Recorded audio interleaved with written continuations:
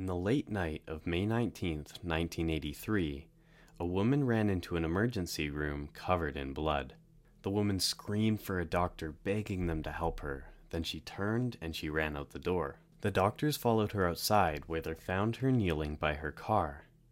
Inside, they found her 3 children. All of them were covered in blood. The 4 of them had all suffered serious gunshot wounds, including the mother. They rushed them into the hospital, where they tried their best to save their lives. They also notified the police of the situation, and they came down to the hospital hoping to learn what had happened. The mother was in the most stable condition, so they interviewed her first. What she would tell police would go down in infamy. Welcome to the Truly Terrifying Show. If you like stories about crime, killers, and mystery, then this is the spot for you. We upload 1 to 2 times per week on YouTube and all podcast directories. We also post some additional content on TikTok and Instagram, so if that interests you, go check it out. In today's episode of the show, we are going to be covering the Downs family shooting. Make sure you stick around until the end of the episode to hear the incredible twist. If you like what you hear today, please make sure to like and subscribe. I put hours of work into every single episode, and seeing positive feedback really keeps me motivated. Anyways, let's get straight into today's show. Elizabeth Downs was born on August 7th, 1955 in Phoenix, Arizona. She had a difficult childhood. She was abused by her father at 12 years old and unsuccessfully attempted suicide the next year. Both of her parents were extremely strict, so at the age of 14, she decided to rebel and change her name to Diane.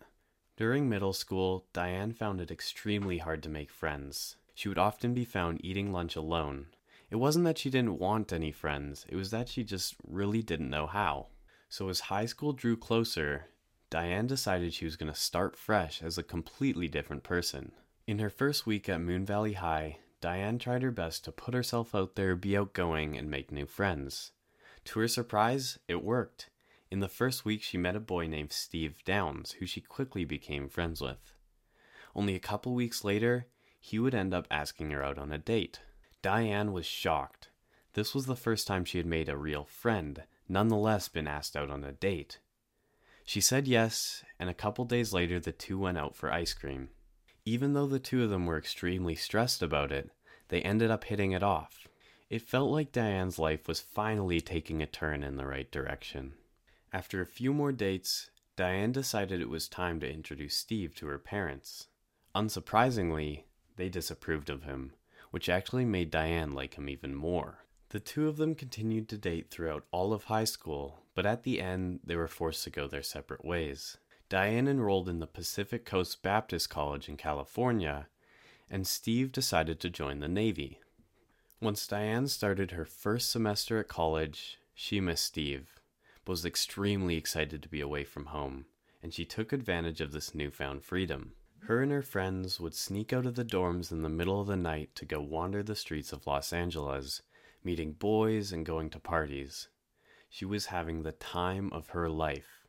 This didn't last long, because only a couple months into her first semester, Diane was caught sneaking out and was expelled for what they called promiscuous behavior. Diane was forced to move back home with her parents and pick up a minimum wage job. She worked it for a couple months, but grew extremely unhappy and could not bear it anymore. Living in her childhood home brought up traumatic childhood memories, which she thought she had escaped. So one day, she packed up all of her stuff and moved across the country to go live with Steve.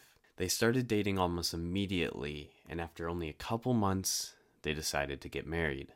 A year later, in 1974, they gave birth to their first child, a beautiful girl named Christy Ann. During this time, Diane tried to spend every single second she could with Christy, but the money was tight, so she picked up a couple shifts at a local thrift store. 2 years later, Diane gave birth to another girl that they named Cheryl Lynn.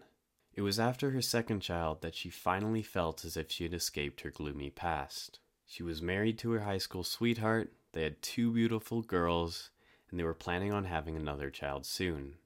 Her life was perfect.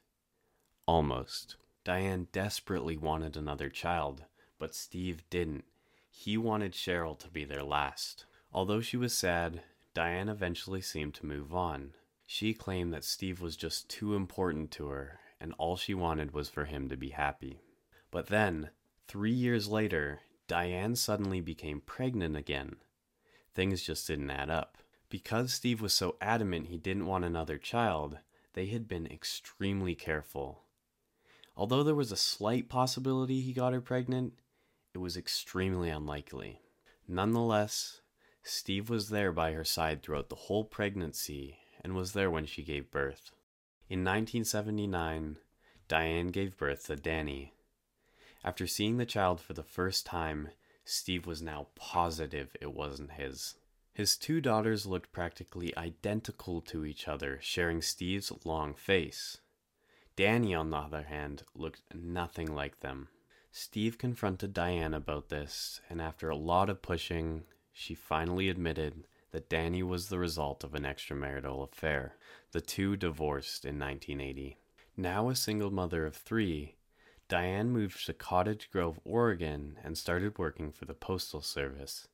Feeling a hole developing in her life, Diane applied to be a surrogate. She hoped that carrying another child might make her feel better. But after applying twice, she was denied both times. The psychological tests revealed that she was suffering from psychosis. Diane felt as if her life was once again going down a dark path. She began neglecting her children, leaving them with Steve or her parents unexpectedly, and putting Christiane in charge of her siblings for long periods of time. As a result, the children began looking unkept and malnourished. Then, in 1981, Diane started dating a man that would end up changing everything. The man, Robert Knickerbocker, had met Diane back in Arizona, and the two had clicked on almost every level. Nobody knows for sure, but it's speculated that Robert might be the actual father of Danny. Regardless, Diane and Robert didn't officially start dating until after the divorce. Robert was charming, had a high-paying job, and represented stability for Diane. There was only one problem. Robert was married. Robert and Diane continued the affair for a little over a year and would frequently talk about starting a life together. But as the affair went on, Robert became more vocal about not wanting kids. In 1983, Robert ended the affair because it was too complicated for him. Diane was devastated, but her friends and family rallied around her and helped her in any way they possibly could. On May 19, 1983, Diane was driving home from her friend's house with her 3 children in the back seat. They were driving down a quiet stretch of highway when something caught Diane's eye on the side of the road. A man with bushy brown hair was standing on the side of the road, waving for her to come help. It was dark and there were no cars around, so she hesitated. But the man looked pretty harmless, so she decided to stop. Her car stopped about 30 feet ahead of the man, and she watched in her rearview mirror as he approached. When he got to the passenger window, she rolled it down. That's when her nightmare came true. The man reached behind his back and pulled out a pistol, pointing it right at Diane's face. He told her to get out of the car, so she turned off the car, got out, and put her hands up on the side of the road. Then, he demanded that she give him her keys. Diane turned back to her car, seeing the terrified faces of her 3 children.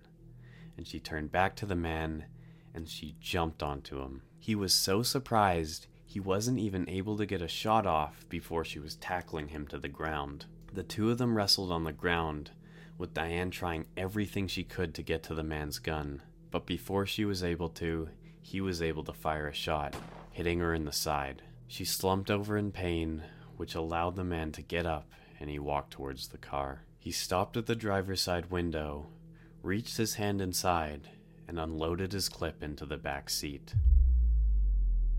The man turned back to Diane, pointing his gun at her, and he demanded her keys. She reached out from under herself and chucked them into the bushes. The man ran after them, which allowed Diane to get up, run to the car, and grab the keys which she had actually pretended to throw, starting the car and peeling away. As she drove frantically to the hospital, Diane looked down to notice that the bullet had actually missed her chest and had hit her arm instead. When she arrived at the hospital, she ran straight into the emergency room screaming that somebody had shot her children. The doctors followed her outside to see the gruesome scene. The children inside were covered in blood and barely alive. It was clear that they had been shot from nearly point blank. Some of the doctors were unable to hold back their tears as they rushed the 3 children inside. The second youngest, Cheryl, was no longer breathing, and the other 2 were just barely. Luckily for Diane, she had only been shot once, and it only required a few stitches. This allowed the police to bring her down to the police station and question her about what happened. When she got to the station, Diane told them everything that had happened.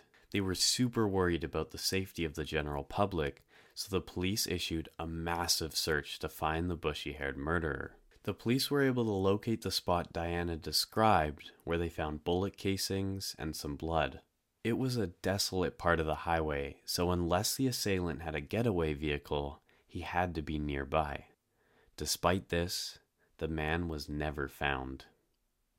When this man shot my daughter, my first reaction was to snap back to my childhood, to the pain that had happened to me back then, my marriage, my entrapment by society. This man was bigger than me. He was stronger than me. He had more power because he had a gun. And I stood there and I looked at Christy reaching, and the blood that just kept gushing out of her mouth.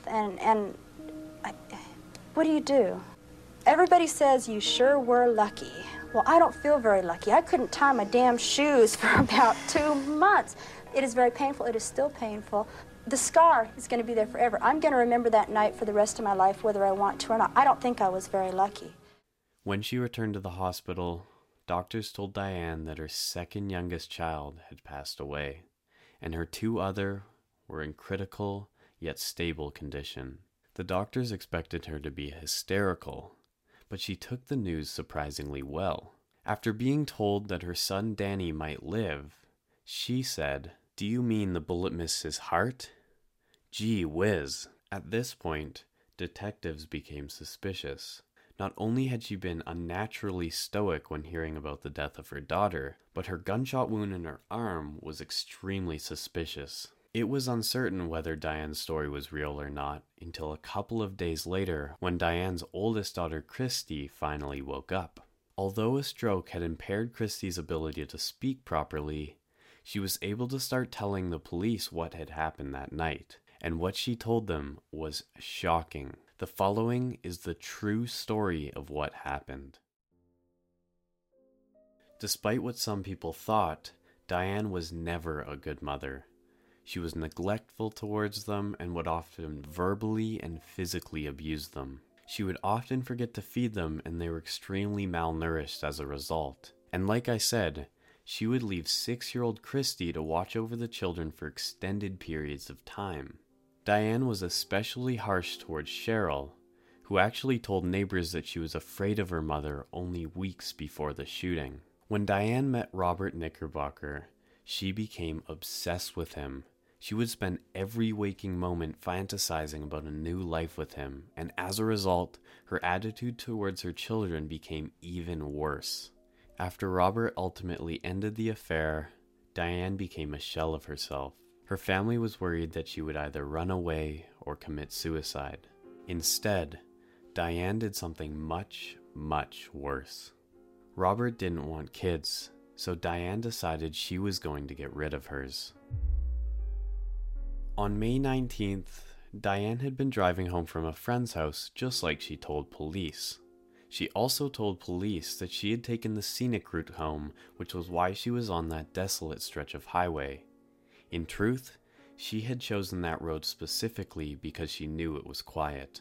After driving for a while and not seeing anybody, Diane pulled over to the side of the road. Then she reached into the glove box and grabbed out a .22 caliber pistol, which she used to shoot all 3 of her children point blank. Then, to make her story more believable, she shot herself in the arm. After that, she started driving to the hospital as slow as she possibly could.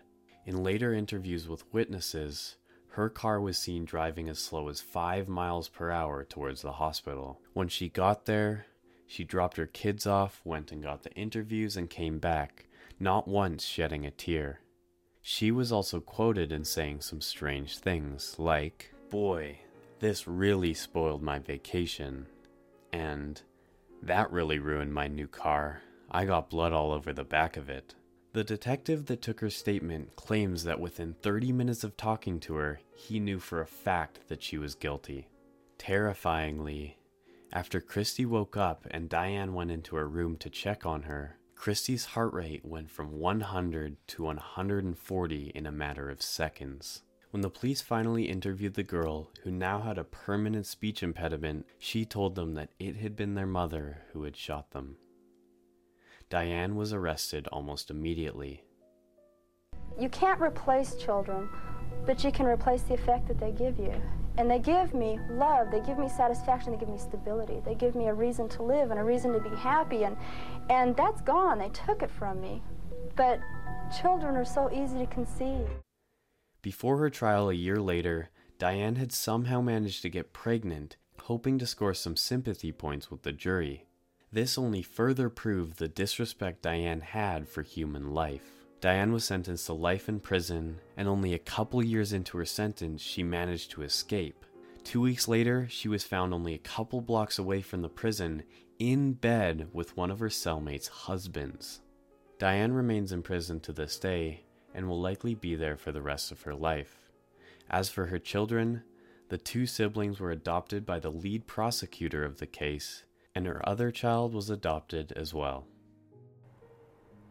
Thank you guys so much for watching this episode of the show. I really hope you liked it. If you did, please give it a 5-star rating. It seriously helps us so much. If you have any tips or suggestions, don't hesitate to tell me. You can leave them in the comments or on my Instagram or TikTok. See you next week.